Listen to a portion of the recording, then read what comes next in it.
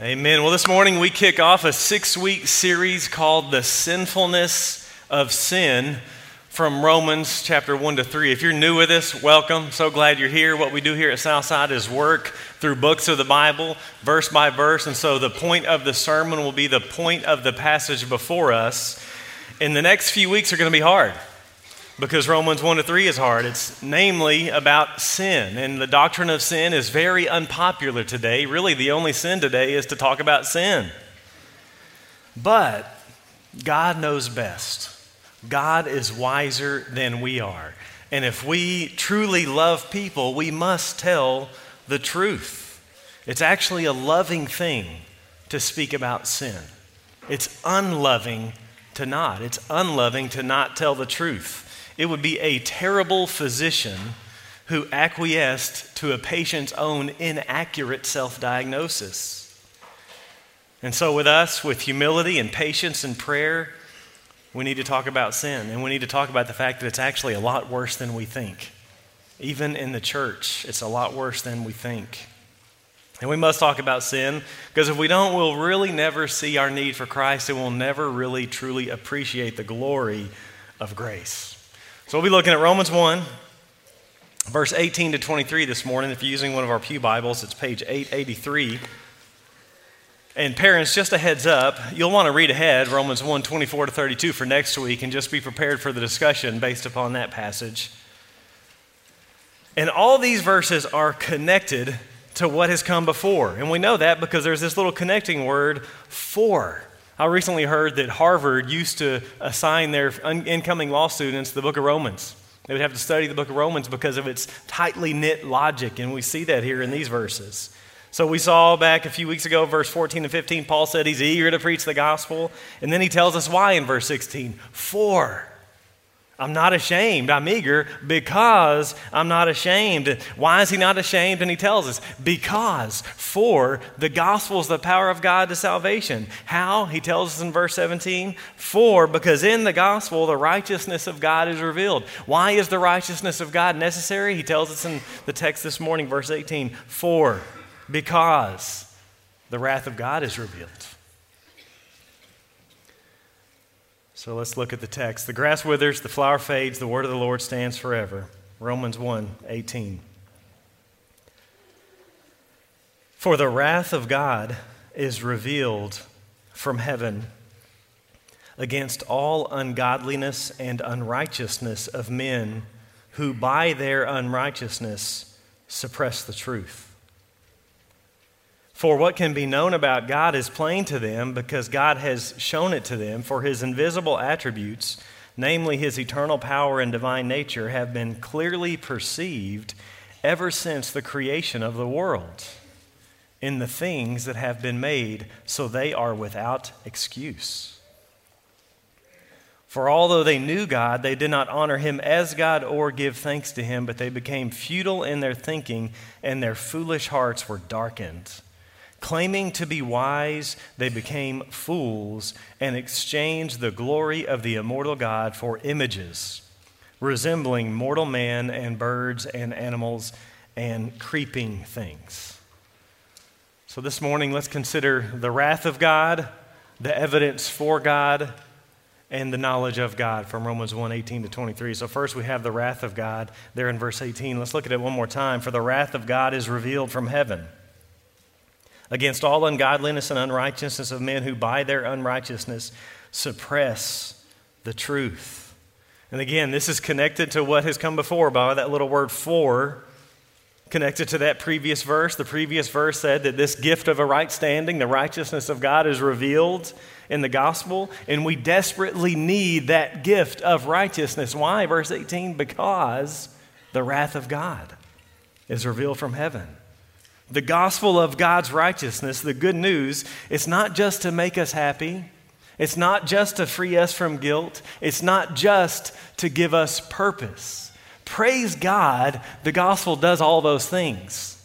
But that's not the main thing. Those are actually problems within us. Those are what we might call subjective problems. And the thing about subjective problems, they can find subjective solutions. And so maybe you chose Jesus to gain a sense of purpose, but someone else might find a sense of purpose in Mormonism. Someone else might find a sense of purpose in yoga. You chose Jesus to solve your problem and struggle with anxiety, but Xanax may work just fine for someone else. Subjective problems can have subjective solutions, but we have a problem that is outside of us. We have an objective problem. Praise God, we also have an objective solution, a solution that is outside of us. The gospel, praise God, does bring all sorts of subjective blessings, purpose and meaning and freedom from guilt and all those things. But the good news is good news first and foremost, fundamentally, because it saves us from the wrath of God. It's amazing to me and discouraging and sometimes very frustrating how many preachers and teachers of the Bible never talk about God's wrath, even though the Bible talks about it in every book. The wrath of God is just dismissed today, regularly, increasingly. Bible translators soften the message. Bible curriculum eliminates it altogether. Hymnals try to change words. I've shared with you before, one of our hymns that we sing, it's a modern day hymn that we sing regularly here, is In Christ Alone, and the Presbyterian Church of the United States of America put out a new hymnal and tried to change the words. Wanted to change that phrase that says, because on the cross, the wrath of God was satisfied. They wanted to change that to, on the cross, the love of God was magnified. And they asked permission from the writers of the hymn, Stuart Townend and Keith Getty, and they said, no, you can't change the line of the hymn. You can't soften it. And they were right, because it's a fundamental part of the gospel. They had read Romans 1:16-18 rightly. And we'll hear things often today like, well, my God is a God of love. My God would never do that. My God is not a God of wrath. But brothers and sisters, we don't have the option of making God up. The only God with which we have to do is the one who has revealed himself in Scripture. And the wrath of God is taught all over the Bible. John Stott puts it this way. He says, we cheapen the gospel if we represented it as a deliverance only from unhappiness, fear, guilt, and other felt needs instead of as a rescue from the coming wrath. Now, for sure, God's wrath is not like our wrath. Maybe that's why it gets dismissed. Our wrath there is such a thing as self-righteous anger, but oftentimes our wrath is self-centered and sinful and irrational and out of control. God's wrath is not like that. And God's wrath is certainly not like the capricious Greek false gods. But the wrath of God is his settled and righteous anger. It is his personal hatred of sin. He's holy, as we've been singing. Psalm 5:5, the boastful shall not stand before your eyes. You hate all evildoers.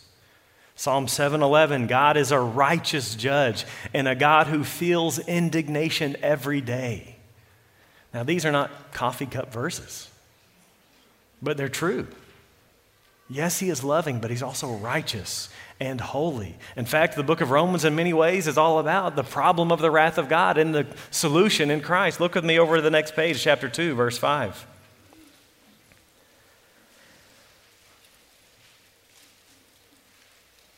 Because of your hard and impenitent heart, you're storing up wrath for yourself on the day of wrath when God's righteous judgments will be revealed. Look down a few verses at verse 8. For those who are self-seeking and do not obey the truth but obey unrighteousness, there will be wrath and fury. Look over at chapter 4, verse 15. The law brings wrath. Look at chapter 5, verse 9. Since, therefore, we have now been justified, again, we'll talk more about that at 5 tonight if you can come, by his blood, much more shall we be saved by him from the wrath of God. Flip over to chapter 9, verse 22. What if God, desiring to show his wrath and to make known his power, has endured with much patience vessels of wrath prepared for destruction? Flip over to chapter 12, verse 19. This is a pervasive theme. Beloved, never avenge yourselves, but leave it to the wrath of God. For it is written, vengeance is mine, I will repay, says the Lord. The wrath of God is revealed, and it's revealed from heaven. So whoever is under heaven, that's all of us, but not yet under grace, is under wrath. And we tend to think of the wrath of God as just Judgment Day. And that's true. We saw that just now in several verses, the day of wrath. But in these verses in Romans chapter 1, we see that God's wrath is being revealed even now, starting in the first century. Next week, we'll see how more of it is being revealed. But for now, look back at chapter 1 and let's just get a glimpse. Look at chapter 1, verse 24. How is the wrath of God being revealed? Verse 24, therefore, God gave them up in the lusts of their hearts. Verse 26, for this reason, God gave them up. Verse 28, since they did not see fit to acknowledge God, God gave them up. And so the way the wrath of God is manifesting itself in our current day is not with thunderbolts and lightning and thunder. It's with God letting us go our own way. God giving us up over to our sin. Because that's what provokes the wrath of God. Notice, what causes the wrath of God? Chapter 1, verse 18. The wrath of God is revealed from heaven against all ungodliness and unrighteousness of men who by their unrighteousness suppress the truth. So what provokes the wrath of God? Our sin, ungodliness, unrighteousness. Ungodliness is sin against God. Unrighteousness is wickedness against people. Rather than fulfill the great commandment to love God and love people, we've done the opposite. Ungodliness is living as if there were no God. Doesn't have to look really rebellious to live your life in such a way that there is no God. It's wanting God out, and since we can't get God out, it's living like we were successful in snubbing him out anyway. The way chapter 3 will put it in verse 18, there is no fear of God before their eyes. That's what it means to be ungodly, living without the fear of God. Living as if God doesn't matter. And unrighteousness is wickedness. And these things are what provoke the wrath of God. And it says, by their unrighteousness, they suppress the truth. They know the truth and they suppress it. They try to hide the truth. They try to keep it away. They try to hold it at bay. The image I get is if you've ever been in a swimming pool, seeing a kid with a beach ball, trying to put it down, right? It just keeps popping up. That's the image. The truth is there and it's clear, as we will see. But what is the response to the truth without the grace of God? People suppress it. They want to put it down. Our sin has made us avoid the truth. Our sin has made us liars. And so, friends, the wrath of God is our fundamental problem. Really, we are our fundamental problem in our sin. But our sin provokes the wrath of God. And so the Spirit of God wants us to feel this. Again, God is wiser than we are. He wants us to feel our desperation. Notice he starts with the bad news here. Last week we saw the thesis statement about the gospel of God's righteousness, and then he jumps right into bad news, and we're going to stay in bad news till we get to Romans 3:21. We must feel our lostness before we can be found. We must see our plight in order to be saved. So if we don't believe the Bible's teaching here, even though it's hard, the gospel will not thrill us like it should. So that's the wrath of God. Next, notice the evidence for God there in verse 19. For what can be known about God is plain to them because God has shown it to them. For his invisible attributes, namely his eternal power and divine nature, have been clearly perceived ever since the creation of the world and the things that have been made, so they are without excuse. And so now we're told what truth it is they suppress. It's the truth that God exists. It's the truth of creation that they suppress. God has made himself plain, it says. He's shown us all. All people, this verse says, know the power and deity of God. His attributes have been clearly perceived from all history. This verse says, all people have known there is a God because of creation. Just look around. All people know of his attributes, specifically his power and his nature. Just look at the things that have been made, he says. This is what is known as general revelation. It's the idea that everybody, God has revealed himself to everybody in some way, generally. So all people know that God exists. Psalm 19:1, the heavens declare the glory of God. Everyone can see the heavens. What do? They declare God's glory. The sky above proclaims his handiwork. And general revelation is distinct from special revelation, the Word of God and the gospel message. In these verses, we learn that general revelation is enough to leave people with no excuse, but it is not enough to save them. Special revelation is needed to be saved. Some people try to say that, well, there are people and they can just look at creation and God can save them that way. That teaching is not found in this chapter. It's not found anywhere in Scripture. It's really a good test. Again, this is hard stuff. This is a good test for us to know how well do we really understand the gospel as a whole, man on the island. What about the innocent man on the island?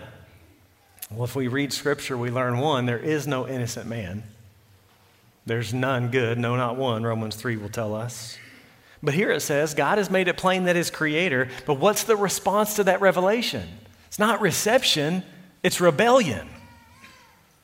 The ungodly suppress the truth in rebellion, which is why we are so committed to missions, is it not?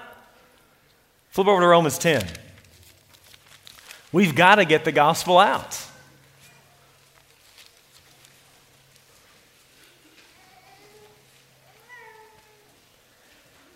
Romans 10, verse 14, how then will they call on him in whom they have not believed? And how are they to believe in him of whom they've never heard? And how are they to hear without someone preaching? And how are they to preach unless they are sent? As it is written, Isaiah says, how beautiful are the feet of those who preach the good news. But they've not all obeyed the gospel. For Isaiah says, Lord, who's believed what he's heard from us? So faith comes from hearing, and hearing through the word of Christ. Special revelation is needed. General revelation is insufficient. The gospel is needed to save. And verse 20 ends by saying, they're without excuse. It's plain to them because God has made it plain to them.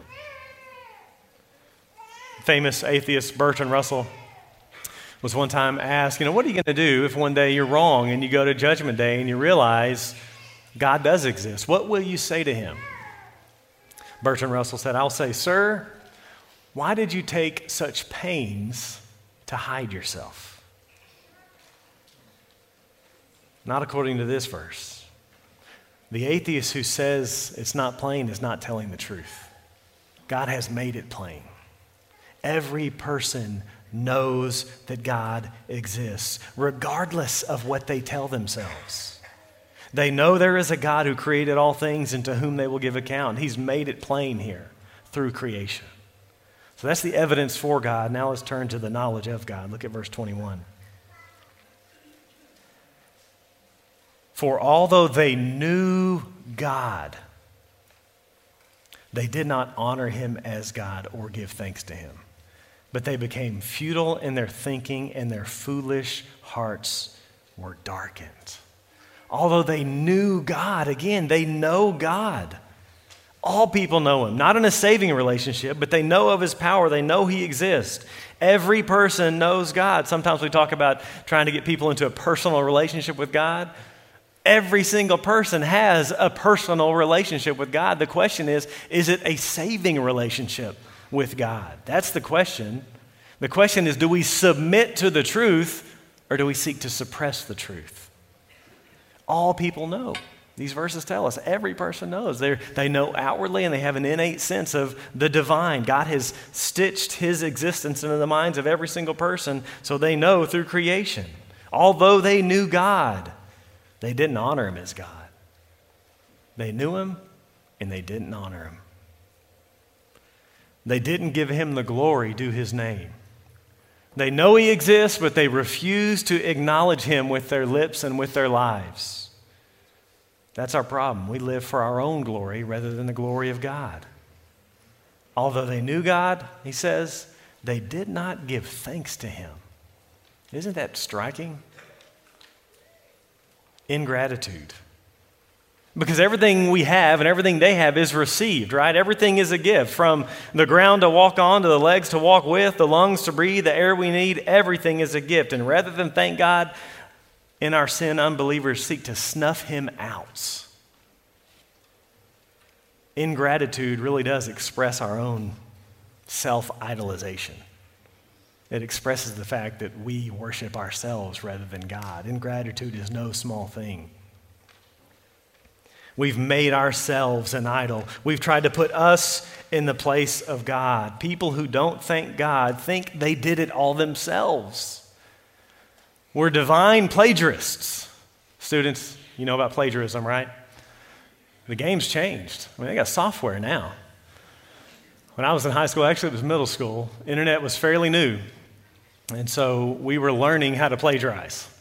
And so I remember 8th grade AP English, we had this teacher named Miss Jackson, and she gave us this assignment to go do a biographical sketch of Willa Cather. And so we go, and we're just learning the internet, and our teacher didn't really understand the internet yet and what we could do. And so we just copied, pasted, right? Everybody copied and pasted. And we go back next day, and she'd begin to read the papers, and they all sounded the same. Like, okay, clearly somebody's cheating. She talked with other teachers and realized, oh, they just copied and pasted, and she came in and lit us up. Her name was Miss Jackson. She was a little lady, but she was a firecracker. And so she's lighting us up, going off, and then she goes, blasting everybody except for Blake. And I had the brilliance to go to page 2 of the search results. Now, it wasn't Google. I think it was like AskJeeves.com. But I went to page 2. No one ever goes to page 2 on search engines. It's lonelier than the third verse of a Baptist hymn. I was clear. And so she starts bragging on me. Now, Blake, because he included this detail, and I'm just behind him. And again, it was AP English, just like me and 2 dudes, and the rest were girls. And I'm just like, I'm just eating it up. But a student in the class, Nickel Cribbs, had read the one that I stole. And she says, "Nuh-uh, he stole that from the internet too. I read that one." And so I was busted. Teacher was hot. And what could I say except, "Sorry, Miss Jackson." I was taking credit for someone else's work. That's what plagiarism is, right? Taking credit for someone else's work. We are all divine plagiarists. We take the credit. We put ourselves in the place of God. We don't acknowledge our dependence upon Him. We claim to be independent. We give no thanks. G.K. Chesterton said it's really hard when an atheist is really thankful, but he's got no one to thank. The ultimate sin of humanity is not only refusing to honor God, we've claimed the honor for ourselves. And notice that sin also affects the way we think. It's called the noetic effects of the fall. Look at chapter 1, verse 21. Although they knew God, they did not honor Him as God or give thanks to Him, but they became futile in their thinking, and their foolish hearts were darkened. Claiming to be wise, they became fools. Sin makes us irrational. Our thinking before Christ, it was futile. It was worthless. Colossians 1 says that we were hostile in mind. Ephesians 4 says this about us before coming to Christ. We walked in the futility, worthlessness of our mind. We were darkened in our understanding. We were alienated from the life of God because of the ignorance that was in us due to the hardness of our heart. That was us. Every person apart from Christ. Futile minds, darkened understanding, ignorant, hard-hearted. Again, the news is worse than we even imagine. This was us before Christ saved us. Sin messed up our mind. Sin stupefied us. Skip down to verse 28. Romans 1:28. Since they did not see fit to acknowledge God, God gave them up to a debased mind to do what ought not to be done. If we were to translate that real rigidly, it'd say something like this. They did not approve God to have in their knowledge. They didn't approve God in their minds. NIV puts it this way. They did not think it worthwhile to retain the knowledge of God. Sin is much more serious than we moderns tend to think. Although they knew God, they did not honor him as God or thank him. Rather, they became futile in their thinking, and their foolish hearts were darkened. Claiming to be wise, they became fools. Before coming to Christ, our hearts were foolish. Our hearts were darkened. Our hearts were sick. Jeremiah tells us the heart is deceitful above all things and desperately sick. We were fools in the sense that the fool is the one who says God does not exist. We didn't fear him. And remember, the Proverbs say again and again and again that the beginning of wisdom, the opposite of foolishness, is the fear of the Lord. Romans 3:18, there was no fear of God before their eyes. Our hearts are sick, desperately sick, Jeremiah says. The world says, follow your hearts. The Bible says, don't. It will deceive you. Jeremiah 17:9. Ephesians 4 speaks of deceitful desires. We've got to know that as Christians. Our sinful desires want to deceive us. We ought not trust ourselves. We ought to trust the Word of God. Sin causes people to deceive themselves. Atheists, then, this verse says, are not really atheists. They know the truth. They suppress it. That's what Romans 1 says. As has been said, there are really two tenets to atheism. Number one, there is no God. Number two, I hate him. J.C. Ryle puts it this way: be very sure of this, people never reject the Bible because they cannot understand it. They understand it only too well. They understand that it condemns their own behavior. They understand that it witnesses against their own sins and summons them to judgment. They try to believe it is false and useless because they do not like to allow it as true. They know the truth and suppress it in unrighteousness. Those outside of faith are caught in a downward spiral of disobedience that leads to denial. Sin that leads to the suppression of truth. I remember seeing an interview with Richard Dawkins. Richard Dawkins is one of the newer, really angry atheists. And Ben Stein, you know Ben Stein, Jewish guy, famous for clear eyes. Got dry eyes and red eyes, clear eyes. The difference is clear eyes. You remember that?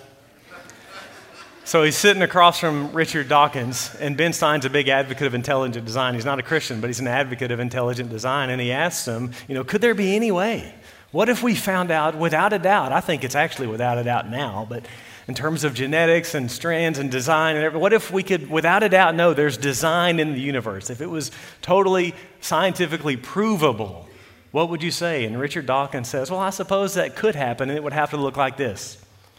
In a previous era, there would have to have been a species that got so evolved that they then designed life and seeded it onto our planet.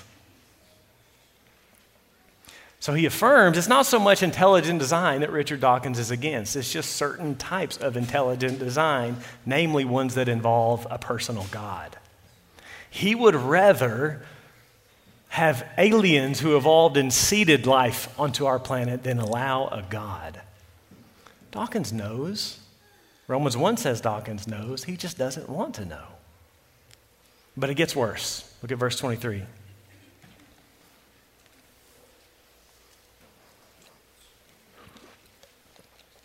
And exchanged the glory of the immortal God for images resembling mortal man and birds and animals and creeping things. Notice how similar that sounds to Genesis 1:26.